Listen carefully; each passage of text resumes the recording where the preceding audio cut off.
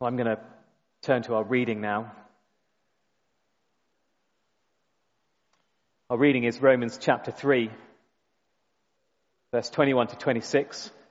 It's on page 1130 of the church Bibles, one of these red church Bibles. If you don't have a church Bible in your hand or a phone in your hand where you can grab a Bible app quickly, could you indicate to the stewards? They'll bring one to you. Lovely, thank you. Just one over in the middle there, and over at the front here as well. Great. So it's page 1130. I'm going to read from verse 19, which just gives us a little bit of context as well. Now we know that whatever the law says, it says to those who are under the law, so that every mouth may be silenced, and the whole world held accountable to God. Therefore, no one will be declared righteous in God's sight by the works of the law. Rather, through the law, we become conscious of sin. But now, I'll say it again, but now, apart from the law, the righteousness of God has been made known, to which the law and the prophets testify.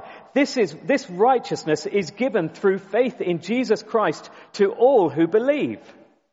There is no difference between Jew and Gentile, for all have sinned and fall short of the glory of God, and all are justified freely by his grace through the redemption that came by Christ Jesus. God presented Christ as a sacrifice of atonement through the shedding of his blood to be received by faith. He did this to demonstrate his righteousness, because in his forbearance he had left the sins committed beforehand unpunished. He did it to demonstrate his righteousness at the present time, so as to be just and the one who justifies those who have faith in Jesus. What amazing verses to celebrate this Sunday before Christmas. I'm going to pray as Dan comes to explain those to us. Father God, we worship you and praise you for your word. As we've seen how desperate our plight is without the love of Christ. Now, Father God, open our eyes to the depths and the riches and the glory and the wonder and the magnitude of the revealed righteousness that is given through faith in Jesus. And may we rejoice this morning. May you anoint Dan as he proclaims your word to us by your Holy Spirit. May you anoint us as well by your Holy Spirit, that we might rejoice in this great righteousness together. Open our hearts, Lord God. Open our minds. Open our ears. May we concentrate. May we listen. May we glorify you. And we pray this in your name. Amen. Well, do keep that passage open in front of you. But I don't know if you've been watching one of my favorite TV programs at the moment, The Apprentice, where 15 business candidates battle it out to compete to be Lord Sugar's eventual business partner.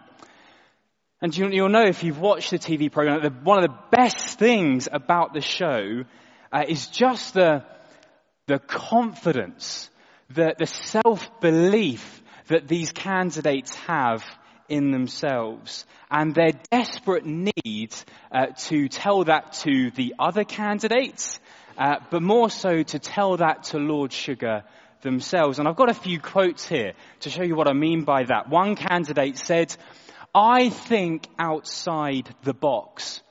If I was an apple pie, the apples inside me would be oranges." He didn't get the job. Another quote said, one person said, "I'm like a cash machine. If you push the right buttons, I will give you money." And my personal favorite, which is one person said to Lord Sugar, "I'm not a one-trick pony. I'm not a 10-trick pony. I've got a whole field of ponies waiting to literally run towards this job." I mean, these are some quotes, aren't they? And they are incredibly exaggerated, of course, for TV. But, do you know, I think it does reveal something about how our culture works, which is that it's a self-promoting, it's a self-validating culture where in order to get something, we need to show why we deserve it, and that happens all the time, whether that be for the jobs that we want. And we need to write out a CV that shows why we are the right and most qualified person for the job. Or whether you've been applying for university recently and you've had to write personal statements outlining all of life's accomplishments and achievements to show why you deserve a place at uni.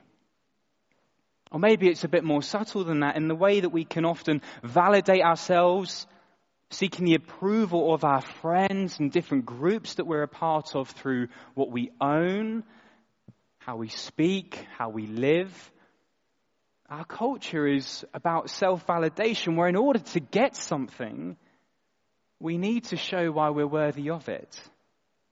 And it's not just culture, is it? But isn't that the view of religion?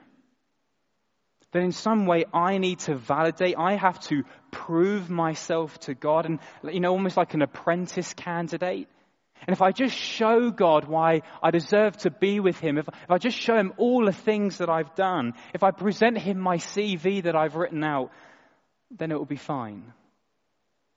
But what we've seen in this book of Romans, this letter that Paul is writing, what we've seen is that if that's how we think, well, we need to think again.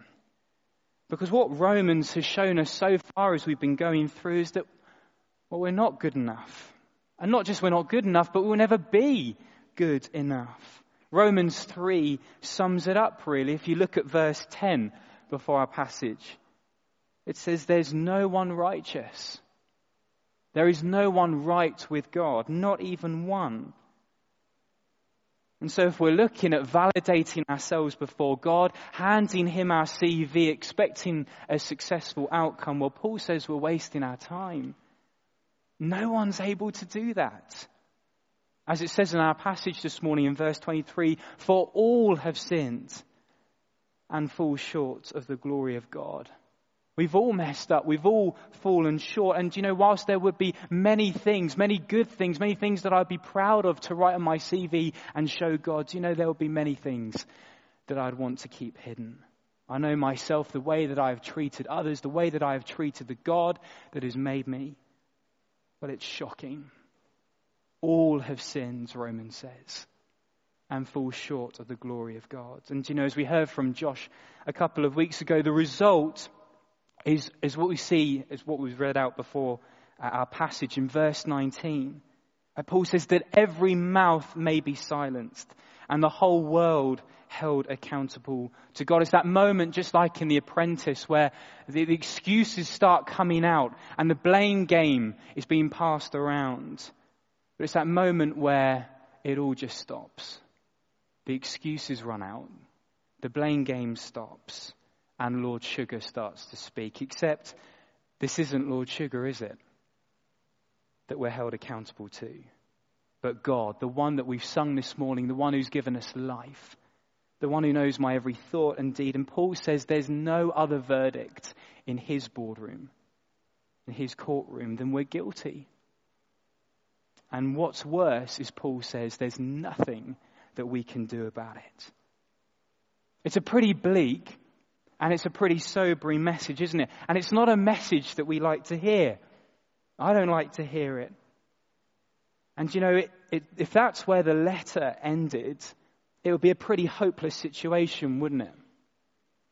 But as you might have heard as we read out just before, that is not where the letter ends. But rather, God has intervened in our hopeless situation in the most incredible way. And I hope this morning, I pray this morning that we get to see just how loving, just how gracious God is. I hope we see why Jesus isn't just another historical figure who said a load of nice things, but rather why he is the most important person we could ever hope to know, and why he is the best news we could ever hope to hear. I hope we walk out the door singing this morning because of what Jesus has done for us. These are some of the most amazing verses that we could look at. And as we go through this passage this morning, I've got 3 points as we go through. And the first one is given by God. You see, the problem we've seen in Romans, of course, is no one is righteous. That word righteous, to put it simply, means to be right with God. It's a legal term, which means a person is not guilty. But you know, as we've seen through Romans, no one can say that before God. Which makes what we're about to read the most incredible statement. Let's read again from verse 21. Look with me. It says, "But now, apart from the law, the righteousness of God has been made known, to which the law and the prophets testify. This righteousness is given through faith in Jesus Christ to all who believe." You know, Dr. Martin Lloyd-Jones, who was a famous preacher of the last century, he said about this verse, he said, there are no more two beautiful words in the whole of Scripture than these two words, "but now." Because do you know, those two words that start verse 21, they signal the most significant change in the book of Romans. From Paul previously highlighting over those opening chapters our desperate and hopeless position before God, to now Paul saying and showing us what God has done. And you know, the big news that Paul brings is that the righteousness of God has been made known to us. It's verse 22, being given to us. As we're reading this verse, in light of everything that we've seen so far in Romans, we should be thinking, this is the most incredible news. Because it's the righteousness of God that I am in desperate need of. We've seen and we know that our own righteousness, our right standing before God, it's failed, it's stained. But the righteousness of God, that's the complete opposite. It's from God, so it's perfect. It's pure, it's stain-free. It's the righteousness that we desperately need because it's a righteousness, it's a right standing with God that makes us right with Him. It's like going for a job with the boss of a company, and in the interview, the reference you hand him is from him. The righteousness of God makes us right with Him because it's from Him. But I hope we see the love of God in these verses, that this righteousness is given. God is the one who's acting. God's the one who is working all the way through these verses. He's the one that does the validating. Do we see that? And isn't that just the complete opposite to what religion says? Because it's not about you making ourselves right with God, but rather the news that God has stepped in. God has done the work to make us right with Him. This righteousness is given by God. It's of Him. It's from Him. But you know, the problem in all of this, as Paul outlines, is whilst this is all great news, is this actually the right thing that God should be doing? You see, when Paul in this passage talks about righteousness, he not only talks about righteousness given to us, making us right with God, but he also talks about how God can be called righteous. You might see that. Look with me at verse 25 and 26. Verse 25, it says, He did this to demonstrate His righteousness. And then verse 26, He did it to demonstrate His righteousness at the present time, so as to be just and the one who justifies those who have faith in Jesus. You see, the real problem in Romans is how can God be just? How can He be called righteous by making unrighteous people righteous? That's the equation. Because if God is going to be just, if God's going to be fair, how can he forgive? You would not call a judge good if he pardoned everyone that was guilty. And so Paul highlights this tension. God is just, and he needs to be just. But he wants to forgive. But doing one means he can't be the other. How can God be fair and offer forgiveness? And that's the answer that we see next in our second point, which is completed by Christ. So how can God be fair and forgive? Well, Paul says, look at Jesus. Look with me at verses 25 and 26. Let's read that together. It says, God presented Christ as the sacrifice of atonement through the shedding of his blood to be received by faith. He did this to demonstrate his righteousness, because in his forbearance he had left the sins committed beforehand unpunished.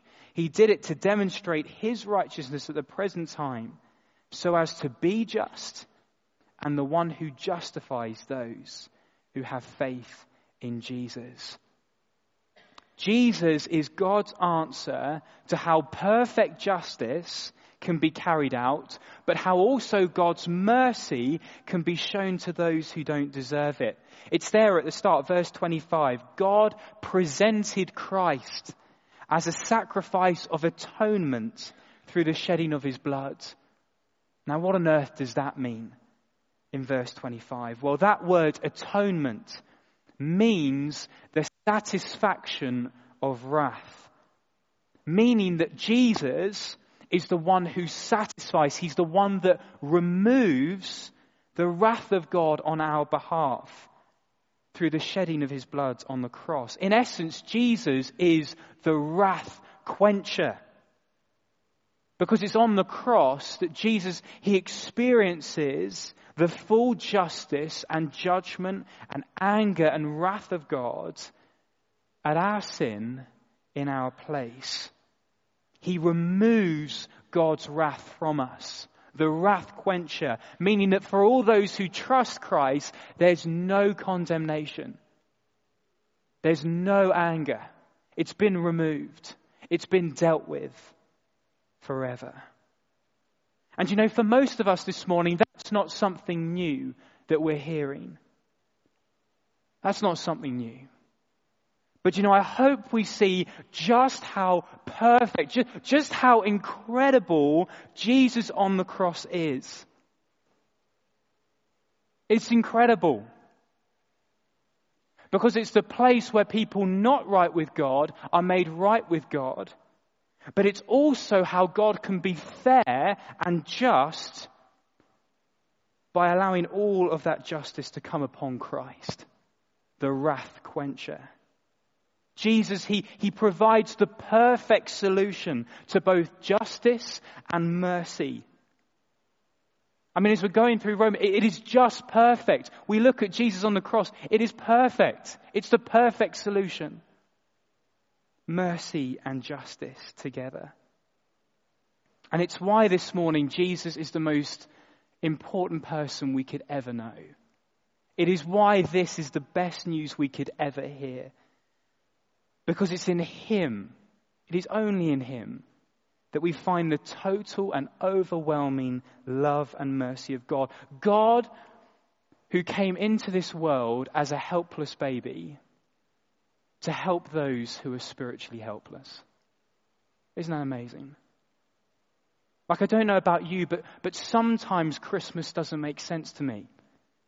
You would hope so. I work at a church, but sometimes it just doesn't make sense to me. Like, why would God do this? Why would he do this? Why would he come and enter this broken world? Be mocked by those around him? Endure the suffering of this world? Why would he be crucified in the most brutal and painful way ever invented in history on the cross? All for people who don't deserve it. Why, God, would you do this?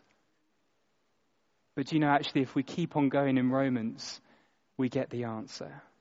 Romans chapter 5 verse 8 will be a very famous verse, but it says, "But God demonstrates his own love for us in this, that while we were still sinners, Christ died for us." Do you know, this is how we know this morning that God loves us? Because it was precisely at our worst that God had mercy on us. That Christ chose to die, to be our wrath quencher. To give us a righteousness, a right standing before God, not of our own, but of God, that's perfect, stain-free through what he's done. It's completed through Christ. And finally this morning, it's received by faith. Received by faith. We've seen so far that God has given us the righteousness, the right standing with him that we are in desperate need of. He's made it known through Jesus, the wrath quencher, the one who removes God's anger from us, where he perfectly meets the need for God to be just, but also allows God to offer mercy to people in desperate need of it. But you might have heard of a guy called Martin Shkreli. And he's been called in the media the most hated man in America. And he's been called that because of a decision that he made as CEO of a pharmaceutical company to raise the price of a life-saving HIV drug by 5,000%, taking it from £9 a pill to £490, with people having no other available option. And you know, this morning, we've seen that God has provided a way of rescue. He's provided a solution to what we need. And we might be thinking, well, what's God going to require for this? How much to receive what he's offering? Well, do you know, Paul, throughout this passage, makes it clear to us. What's it going to take? Look with me at verses 23 and 24. It says, "For all have sinned and fall short of the glory of God."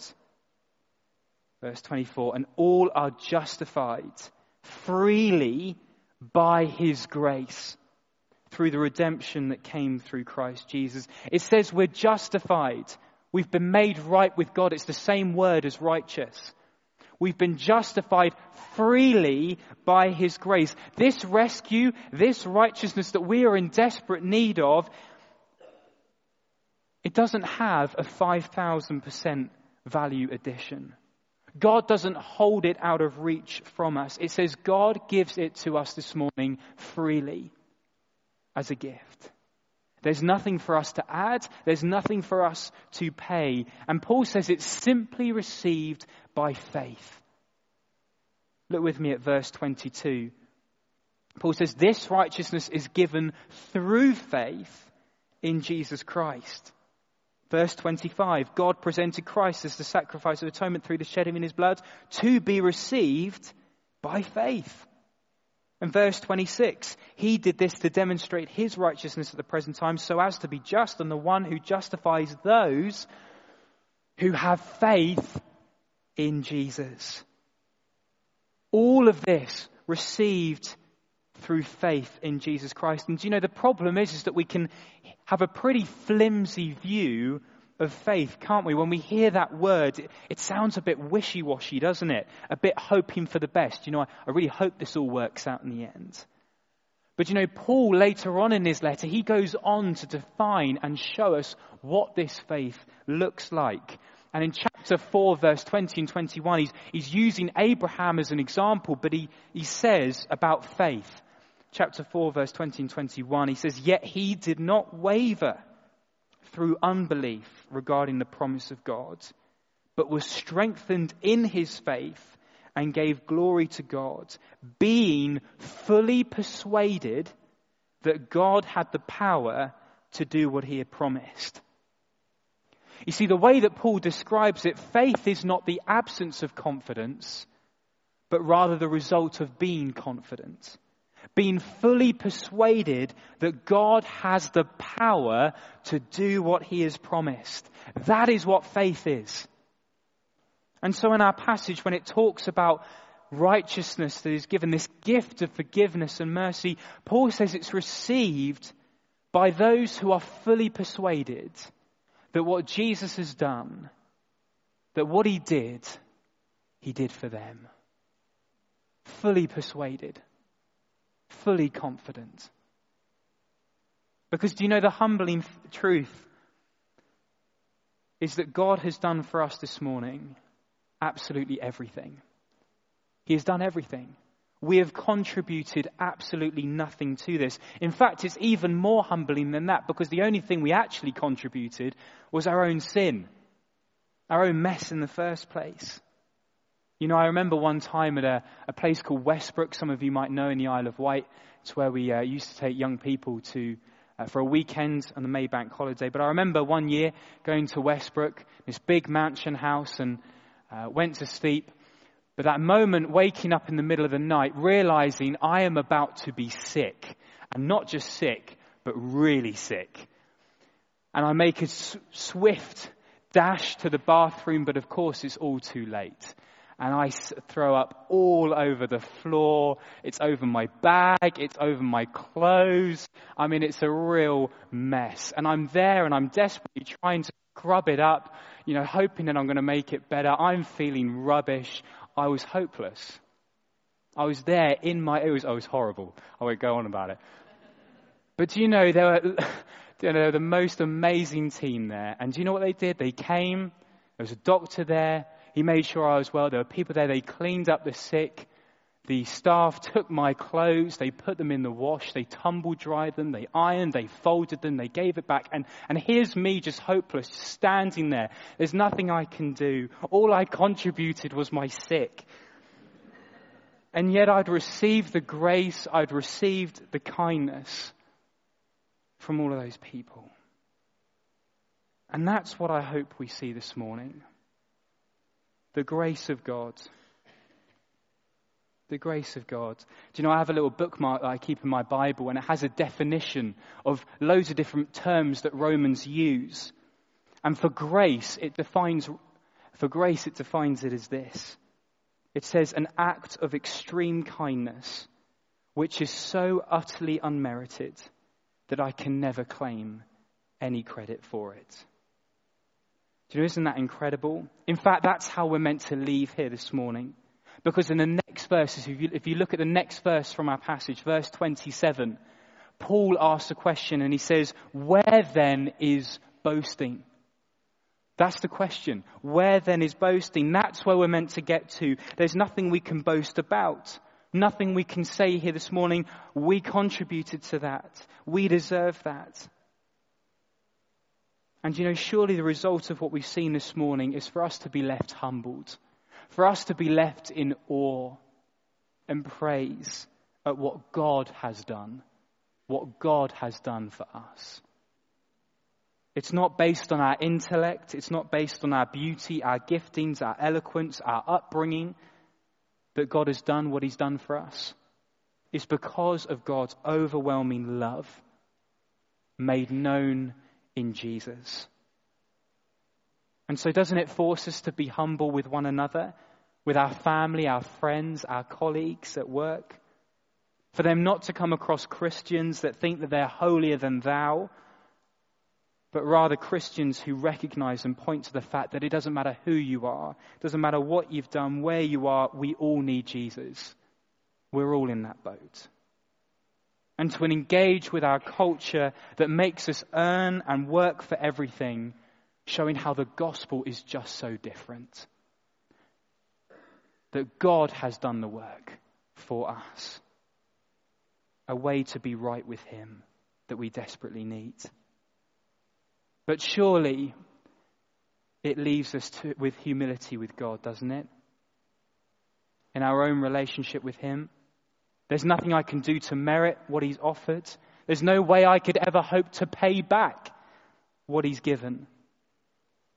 Jesus and his work on the cross forces me to come to him this morning empty-handed. It forces me every single day I live to come to him empty-handed. To receive his grace and forgiveness as a gift. Do you know, I love, if you've ever been on Christianity Explored, we've got a couple of those coming up, which I'd thoroughly recommend. I love it. I do it all the time. And one of the episodes starts in the video, it starts with a young girl running down, and she's on Christmas Day, she's opening her present, and she opens it, and she turns round, and with a sigh on her face, she goes, "Okay then, how much do I owe you?" I mean, that's not it, is it? That's not how we receive gifts. That's how no one receives gifts. We receive gifts as gifts from the giver. This isn't The Apprentice where we need to show God why we deserve it. This isn't religion telling us to make ourselves right with God. This is the gospel. This is Jesus. The news that the righteousness of God has been made known this Christmas. And He is the grace. He is the love that we need. He's done it all this morning on the cross. And no matter who we are, we can receive it through faith, trusting that what Christ has done, persuaded what He's done, what He's promised, He will do for you. Let's pray.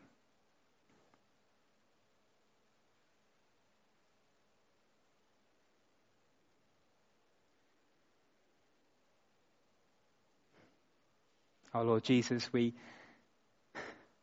can't believe that this is what we're reading this morning. But now, Lord Jesus, we have read and we've seen how far we've walked away from you. Lord Jesus, we recognize how often we reject you, ignore you, treat you shockingly.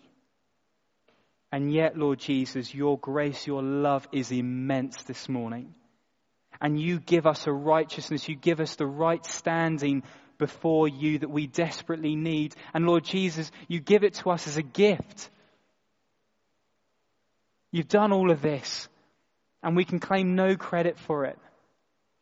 Lord Jesus, how great you are this morning.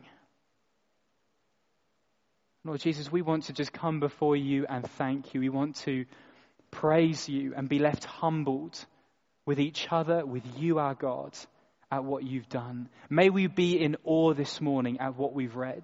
May it never be dull to us. May it never be boring. May it be the best news that we've ever heard. May it be that every single day of our lives. We thank you, Lord Jesus, for what you've done. Amen.